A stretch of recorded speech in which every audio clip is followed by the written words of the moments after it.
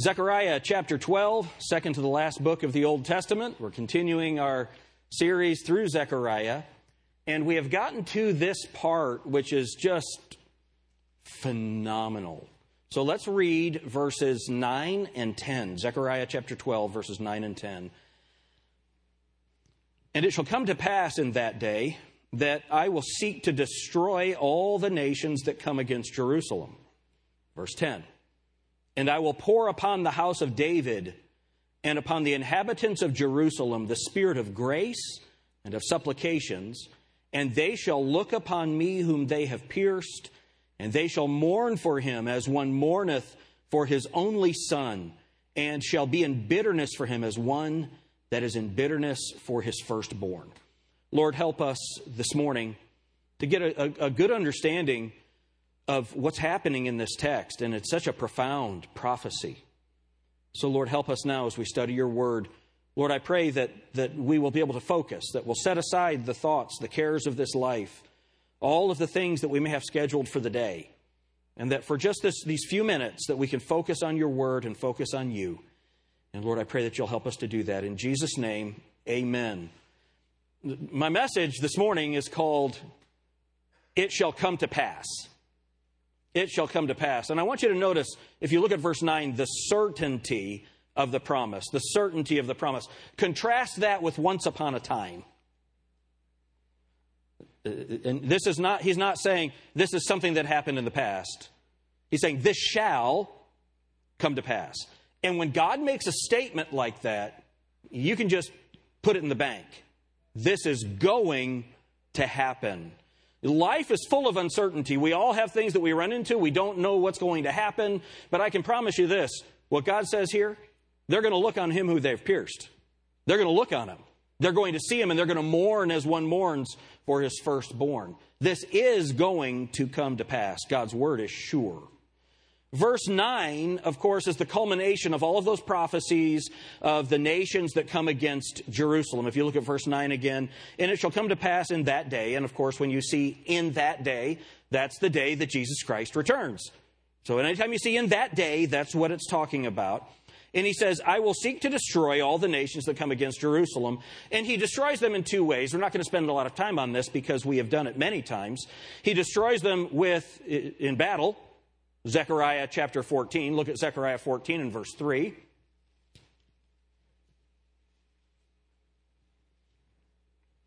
Then shall the Lord go forth and fight against those nations as when he fought in the day of battle. So he's going to fight against them in that way. He's going to destroy them. But then we're not going to take the time to turn there. But in Matthew chapter 25, you have the judgment of the nations, where God gathers together all of the nations and he judges them based on how they treated Israel. And some of those nations go into destruction. Some of those nations go into the kingdom. And that's the way that God destroys those nations here. It's either in the judgment at the judgment of the nations, or in battle, as we saw in Zechariah chapter 14. And that's what takes place in verse 9. And let me say it again, it shall come to pass. This is going to happen. It doesn't matter how many nations align themselves against Israel, and you can see it's happening again. It happens over and over and over again, these attacks. It doesn't matter how many times they come against Jerusalem. Ultimately, God is going to destroy the nations that come against them. It shall come to pass. Look at verse 10. And I will pour upon the house of David and upon the inhabitants of Jerusalem the spirit of grace and of supplications. Now, something that I want you to notice from verse 10 through chapter 13 and verse 1, there are no more battles. There are no battles here. There are no victories here. This is all about the repentance of Israel. This is the national salvation of Israel. That's what's being discussed. There's no war, there's no conflict, there's no victory, but it's a picture of repentance. But before we get into the picture of repentance, I want you to notice who is speaking here. Very important that you see this. So look at your Bible and notice what it says in verse 10. And what's the second word of verse 10? I. So who is speaking there? If you look at verse 1, the burden of the word of the Lord for Israel, saith the Lord. Look at chapter 2. I'm sorry, verse 2. We're still in chapter 12, verse 2. Behold, I will make Jerusalem a cup of trembling. So who's speaking there? God. Verse 3, in that day will I make Jerusalem a burdensome stone. Verse 4, in that day, saith the Lord, I will smite every horse with astonishment. Verse 6, in that day I will make the governors of Judah like a hearth of fire among the wood. Verse 10, and I will pour upon the house of David and upon the inhabitants of Jerusalem the spirit of grace and supplications. So, everyone, who's speaking here? Is it God speaking? Look at the next sentence. And they shall look upon, what's that next word?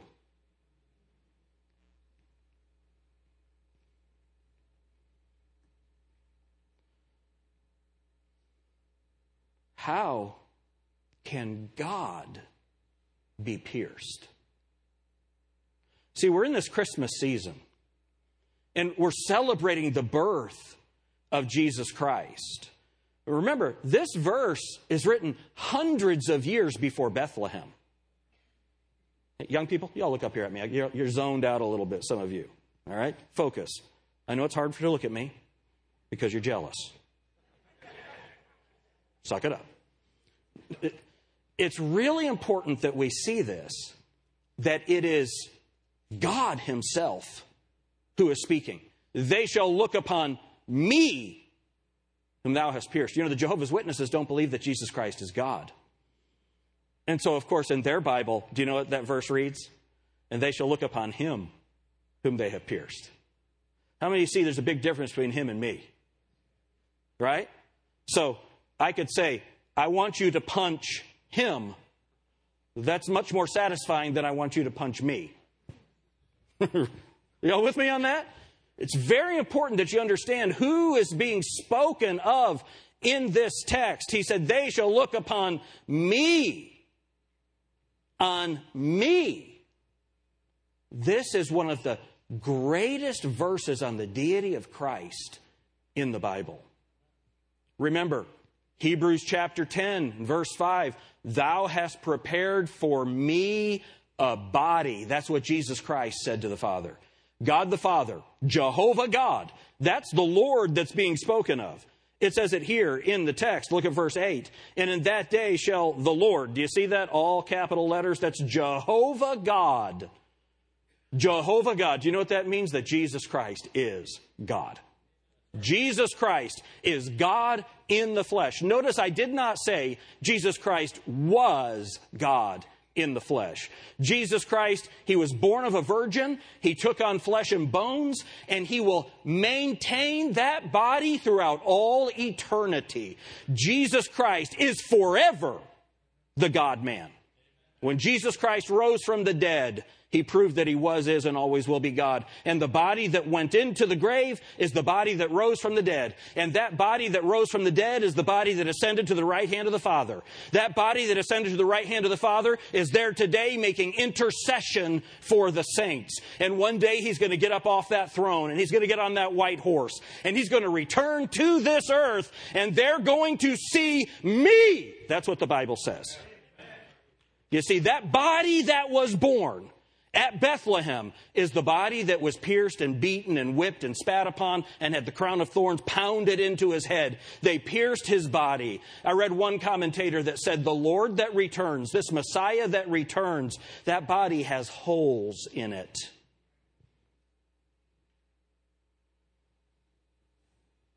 In Revelation chapter 5, it talks about they saw him as a lamb having been slain. He still bears in his body the marks of our redemption. So one of the first things that I want you to notice in this text is who is speaking. It's God. And it's really fun. You can see the persons of the Godhead in this verse. If you look at what it says in verse 10. And I will pour upon the house of David and upon the inhabitants of Jerusalem the spirit of grace and supplications. So they're going to recognize the grace of God.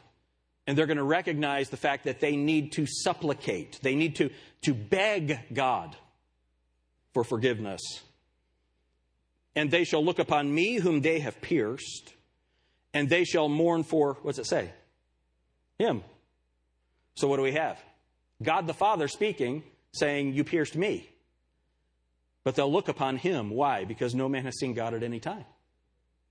You see, this verse makes no sense grammatically if not for the Godhead. God the Father, God the Son, God the Holy Spirit. One God, three persons. Grammatically, this verse makes no sense if there's not God the Father, God the Son, and God the Holy Spirit. Isn't that awesome? We slow down and read the words, and they shall look upon me whom they have pierced, and shall mourn for him as one mourneth for his only son, and shall be in bitterness for him that is in bitterness for his firstborn. They're going to recognize that they should have known Jesus, and they should have accepted him.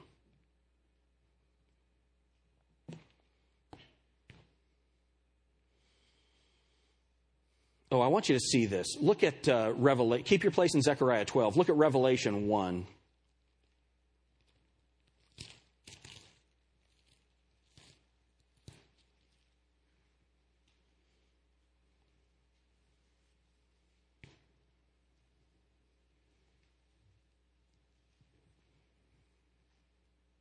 Look at verse 5.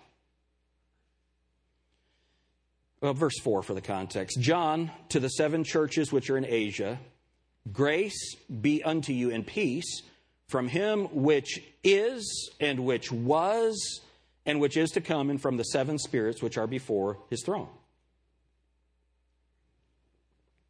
The 7 spirits which are before his throne, of course, that's the Holy Spirit of God. Now look at verse 5. And from Jesus Christ, who is the faithful witness, and the first begotten of the dead. He was the first one who rose from the dead eternally.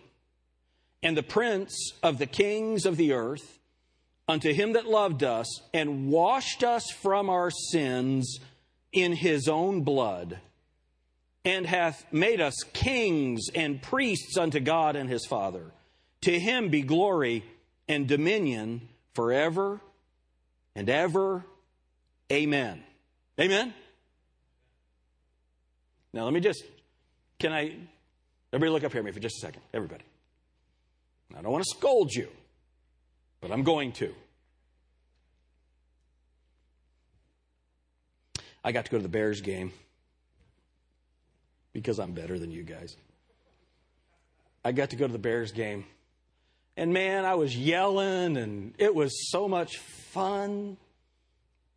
And they pounded the Cowboys, Tony Garangse. Tony and I were texting back and forth in the game.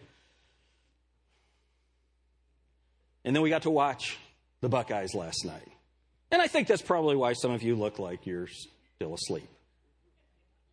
How many of you got a little bit excited when we took the lead? Any of you? You got a little bit excited? Yeah? Glad we won? Any of you glad we won? Is that better than the one who was, and the one who is, and the one who is to come? And one of the things that I don't want to happen, especially during this season where everyone's tired, is that we come to church and our minds are on so many other things, or that we're tired and that we're distracted. Let's make it a spiritual discipline while we're here to interact with the Word of God, to interact with the preaching, and to acknowledge in our emotion and in our spirit what's being discussed here. Because look at this next verse. Look at what it says in verse 7. Behold, he cometh with clouds, and every eye shall see him, and they also which pierced him, and all kindreds of the earth shall wail because of him. Even so, amen. Does that sound anything like Zechariah chapter 12 and verse 10? It shall come to pass. It shall come to pass. Do you know what had to happen before what has to happen before this, or what had to happen before this can happen? Bethlehem had to happen. And man, we love to celebrate the birth of Christ. There's a song, Larnell Harris had a Christmas album, and this is probably 30 years ago. And he had a song on there, at the end of the Christmas is over, and they're putting the ornaments and the Christmas tree and all that stuff up in the attic. And his son or his daughter said, "Are we going to put Jesus away too?" And isn't it interesting? I think a lot of people put Jesus away after New Year's. They put him away. Folks, let's not put him away in here. Let's make sure when we're studying who Christ is and what he did for us, that we are focused, that we're saying, Lord, I know that life is busy and life is hard, but we're going to say, Lord, while I'm here with God's people, I'm going to stay focused on God's word. Now, let me say this. The reason that God made me a preacher is because he knows that if I was sitting out there, I would not be focused on the preacher and what he's saying.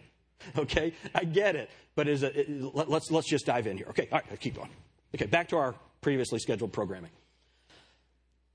So, go back to Zechariah chapter 12. Isn't that amazing that Revelation 1:7, how it ties in with this? They're going to wail. Here in our text, they're going to mourn. As one mourns for his firstborn son.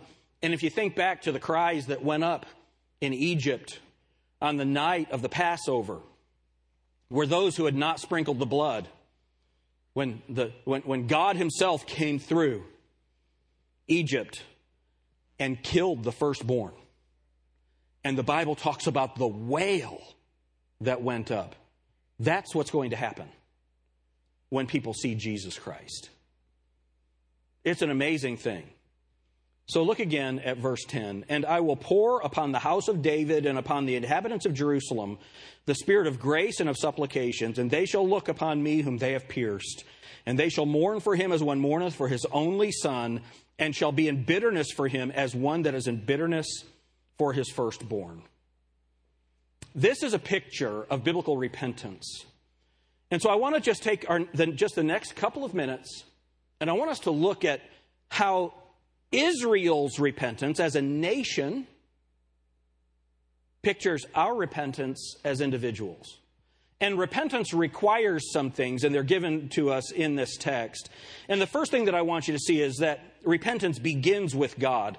And look at what it says in verse 10. And I will pour upon the house of David and upon the inhabitants of Jerusalem the spirit of grace and supplications. Sometimes we have this idea that we deserve to hear the gospel. We don't deserve to have heard the gospel. We don't deserve that. That's grace. That's a wonderful thing. God did not need, he was not required to reveal himself to us. He was not required to give us forgiveness. He is not required to give us the grace that it takes to receive him as Savior. But he's done that. As a matter of fact, he's revealed that grace to everybody. The Bible says, the grace of God which bringeth salvation hath appeared to all men. He didn't have to do that, but he revealed himself to us. And it's very important for us to understand that our repentance, and what is repentance? Repentance is changing your mind about who you are and who God is and about your sin. That's what repentance is. It's an acknowledgement of who God is and who you are. That God is perfect and righteous and holy, and that I am a sinner. And that I deserve to be separated from God forever in a Christless hell. That's what I deserve. Repentance is me moving from I'm okay to God, I need you desperately. You see, it's a change of mind. And it's a change of mind and a change of heart that leads to, listen, a change of position. What is the change of position? The Bible says that all of us are sinners and we're on our way to hell. For all have sinned and come short of the glory of God. That's who I am. Then it says, but God commendeth his love toward us, in that while we were yet sinners, Christ died for us. And then whosoever shall call upon the name of the Lord shall be saved. Here's what happens when I call on the name of the Lord. I was lost, but now I'm a son of God. I was on my way to hell. Now heaven is guaranteed. And you know, we talked about one day Jesus Christ is going to get up off of that throne and he's going to get on that white horse and he's going to come back to this earth and they're going to look at him and they're going to wail. Here's the good news. I'm coming with him. And I get to ride on a white horse too. And I'm so glad that I won't need lessons because I don't know how to ride a horse. And we're going to come back with him. Why? Because 7 years before he gets up off of that throne, there's going to be a rapture. The Lord himself will descend from heaven with a shout, with the voice of the archangel, the trump of God. Dead in Christ shall rise first. Then we which are alive and remain shall be caught up together That's coming, folks. Let me just tell you, it shall come to pass.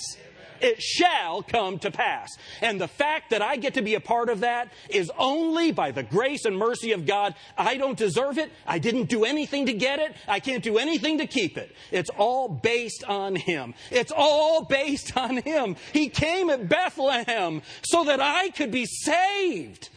Hallelujah. That's better than a ball game. Hallelujah. So first of all, repentance. We have to acknowledge that it only comes from God. Number two, repentance requires that we see Christ not as just a little baby, but as God. Look, and I will pour upon, middle of the verse, they shall look upon me, whom they have pierced. Jesus Christ is God. Repentance begins with God. And repentance requires that we see Christ as God. But then repentance requires that we see Christ crucified, whom they have pierced. See, we have to understand that when we look up at Jesus, I'm so thankful that we don't have Christ on the cross right here. Y'all see that? How many of you are thankful that cross is empty? And the tomb is empty.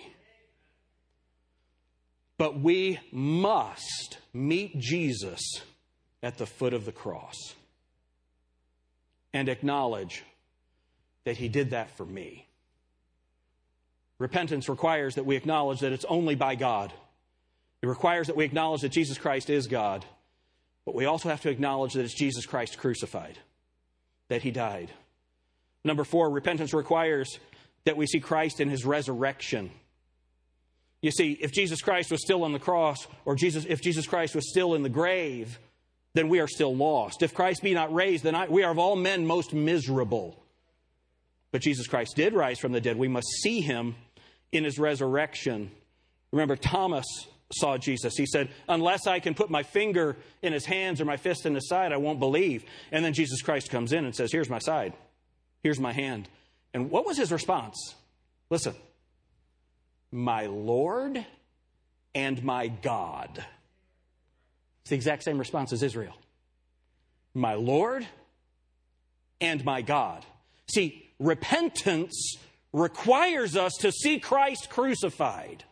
That He's God and that He became God in the flesh so that He could become pierceable, so that He could become whippable, so that He could be spat upon, so that the crown could be nailed into His head. That's why Jesus Christ was born at Bethlehem. And unless we see Him crucified, we will never understand what biblical repentance is. That Jesus Christ died. He died. Number 5. Repentance requires acknowledgement of why Jesus was crucified. Look at verse 10 again, middle of the verse. And they shall look upon me, look at what it says, whom they have pierced. Do you see that? Whom they have pierced. When Mel Gibson made his movie about the crucifixion of Christ, the Passion of Christ, the famous scene that was not in the movie was where they tried to release Jesus and they said, no, give us Barabbas, crucify him, crucify him. And then the Jewish people said, let His blood be on our heads and on our children's heads. And they didn't put that in the movie because the Jewish Anti-Defamation League really protested it. Why did they protest it? Because what that movie was a passion play. And throughout Europe, throughout history, after the passion play, when people saw the crucifixion of Christ, they would say, let His blood be in our heads and our children's heads. And then they would go out and find Jews and kill them.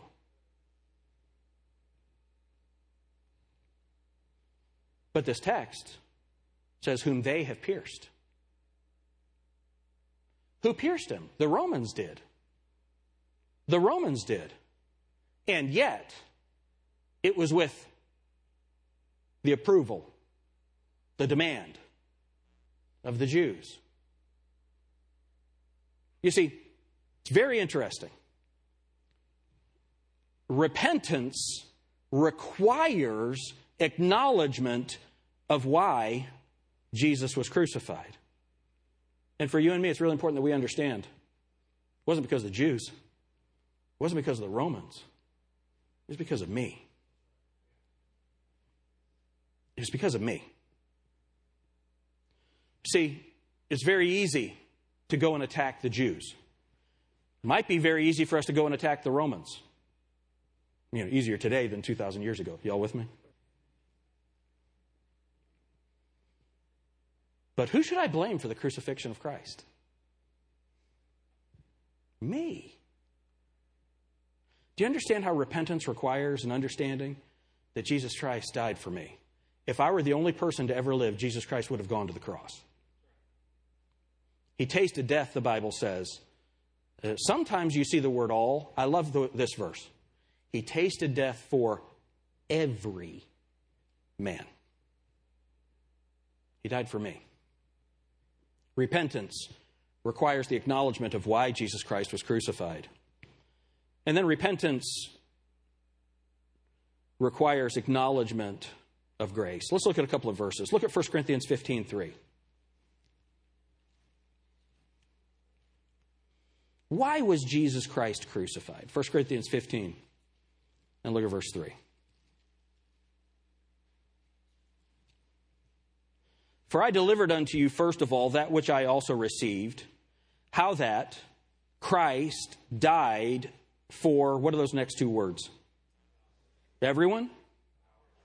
A little bit louder. He died for our sins. Look at 1 Peter chapter 2. 1 Peter chapter 2.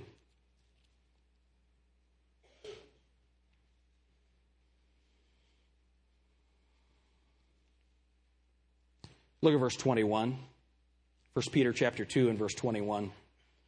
For even hereunto were ye called, because Christ also suffered for us, leaving us an example that ye should follow his steps, who did no sin, neither was guile found in his mouth, who when he was reviled, reviled not again, when he suffered, he threatened not, but committed himself to him that judgeth righteously. Look at what it says. Who his own self bare, what are those next two words? Our sins in his own body on the tree, that we, being dead to sins, should live unto righteousness, by whose stripes ye were healed. See, repentance requires an acknowledgement of why Jesus Christ died and an acknowledgement of grace. Look at 1 Peter chapter 1 and look at verse... 2 Peter. I think it's 2 Peter. Let me look to make sure.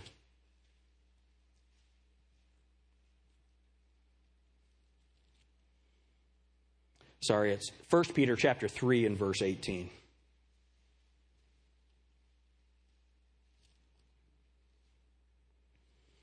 First Peter chapter 3 and verse 18. For Christ also hath once suffered for sins. If you don't have that word once marked in your Bible, would you mark that? That word once. How many of you are thankful that Jesus Christ doesn't need to be sacrificed every time we take communion? How many times does the Bible say Jesus Christ had to suffer? Once. Remember when the children of Israel were in the wilderness and God told Moses to strike the stone and water came out of the stone, the rock. The Bible tells us later that rock is Jesus. And then later on, Moses got mad and struck the stone again. God told him to speak to the stone. Remember, for whosoever shall call upon the name of the Lord shall be saved. He was smitten once. He was smitten, and after he was smitten and rose from the dead, now we speak to him and ask him to save us. Why couldn't Moses go into the Holy Land? Because Jesus Christ will not be smitten twice. He will not be smitten twice. Jesus Christ died once for our sins. Let's look at it again. For Christ also hath once suffered for sins, the just for the unjust, that he might bring who to God? Everyone. Who is it? Being put to death in the flesh, but quickened by the Spirit. Look at John chapter 10. It's so important for us to understand grace, that Jesus Christ died on the cross for us.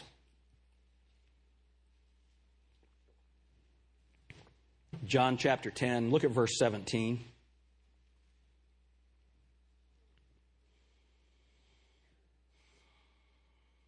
Therefore doth my Father love me,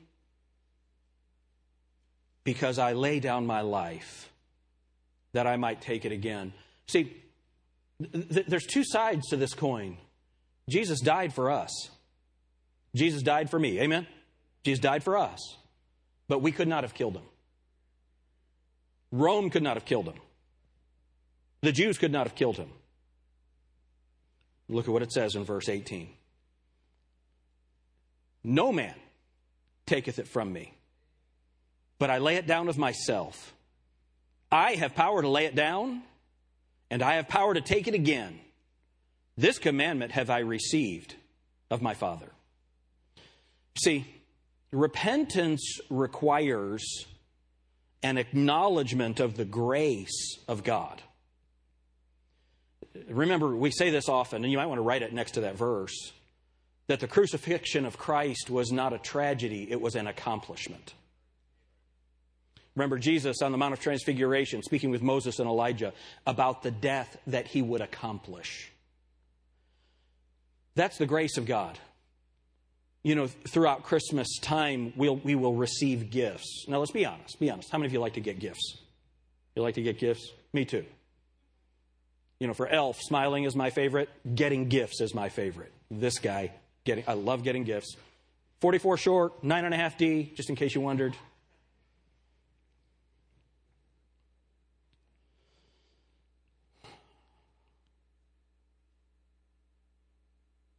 When the wise men brought those gifts to Jesus in the manger, it wasn't in the manger, it was 3 years later.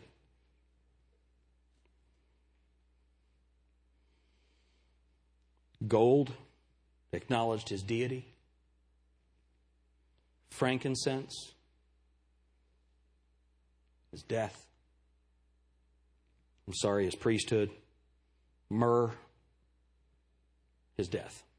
And remember, when Jesus Christ died, they came to anoint his body, and they brought aloe and myrrh to anoint his body. So those gifts were a prophecy of who he was, that Jesus was, is, and always will be God. That he is our high priest, for we have not an high priest which cannot be touched with the feelings of our infirmities, but was in all points tempted like as we are, yet without sin. He's our high priest. And then that myrrh for his death. It's interesting that in the kingdom, in the book of Isaiah, we find that people bring Jesus gifts as he's sitting on the throne in Jerusalem. They bring him gold for his deity, and they bring him frankincense because he will be our ultimate priest at that time. Listen, but there's no myrrh. There's no myrrh because he once suffered for sins. He once suffered for sins. And no one killed him. And although the Bible says that in the book of Acts, you killed him. You took and you killed him. What is that? They're responsible for it. They're responsible for their actions, but they could not have done it had Jesus not chosen to be crucified. Remember, Zechariah chapter 12 and verse 10 was written hundreds of years before Bethlehem. It was written hundreds of years before Calvary. And that never could have happened. It never could have happened if Jesus Christ didn't say, I lay it down willingly. That's grace. That's the gift. We always talk about it. I'm going to make that a gift to you. But you got to wash my car every week for the next 10 years. And so it always comes back because Sam's very lazy. No, because it's not a gift. Jesus Christ's gift of eternal life, when he came, listen, this is something I hadn't thought about this. This is great. Hopefully I remember this for the rest of my life. The gifts of God, gifts and calling of God are without repentance, the Bible says, right? The gift of eternal life is forever. The gift of Jesus Christ in that manger is forever. He's going to have that body forever. I just got some goosebumps right there. Everything God, the Bible says it this way, whatsoever God doeth, it shall be forever. He's forever our Savior. And listen, our eternal salvation will forever be of grace. See, this time of year we get guests and we have people coming through, and I'm always happy for that. We want to have more. But you never know what the religious background of people is. So it might be that you come from a church that where they preach salvation just the way that I preached it, but they also preach that if you sin, you'll lose your salvation. Well, that's not forever. There are some people that believe, yes, I have to believe in Jesus and his death, burial, and resurrection, but I also have to do good works. Well, the Bible says, if of grace, then not of works. It can't be both. It's either works or it's grace. That's it. It doesn't matter. And so we have people coming through who have different understandings of salvation, but the Bible makes it very clear, whosoever shall call upon the name of the Lord and do a bunch of good works shall be saved. Is that what the Bible says? No. For whosoever shall call upon the name of the Lord shall be saved. Speak to the rock, and Jesus Christ will save you. When we celebrate Christmas this year, let's remember, he's no longer the baby. He's no longer the baby.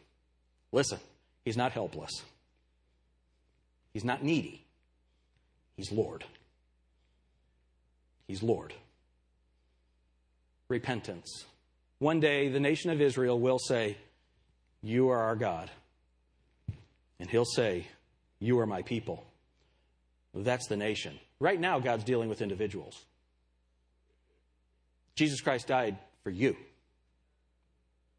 He died for everyone, but he died for you specifically. Have you had that sacrifice, that payment, applied to your account? If you died today, are you 100% sure that you are going to heaven? If you're not, then celebrating Christmas is worthless for you. Because if you die during the Christmas season, you're going straight to hell. That's not what Jesus wants. It's not God's will that any should perish, but that all should come to, what's the word? Repentance. Repentance. What is repentance? Lord Jesus, you're God. I'm not. I deserve to go to hell. You died on the cross so that I don't have to. Lord Jesus, I believe that you're God. I believe that you died for my sins. I believe that you rose from the dead. And that you are and always will be God. And that I deserve to go to hell. Please forgive me. Be my Savior. I repent today. Every head bowed. There's someone here that would say, Pastor, I need to repent today. I need to get saved. Would you raise your hand? Nobody's looking but me. I need to repent today. Today needs to be my day of salvation.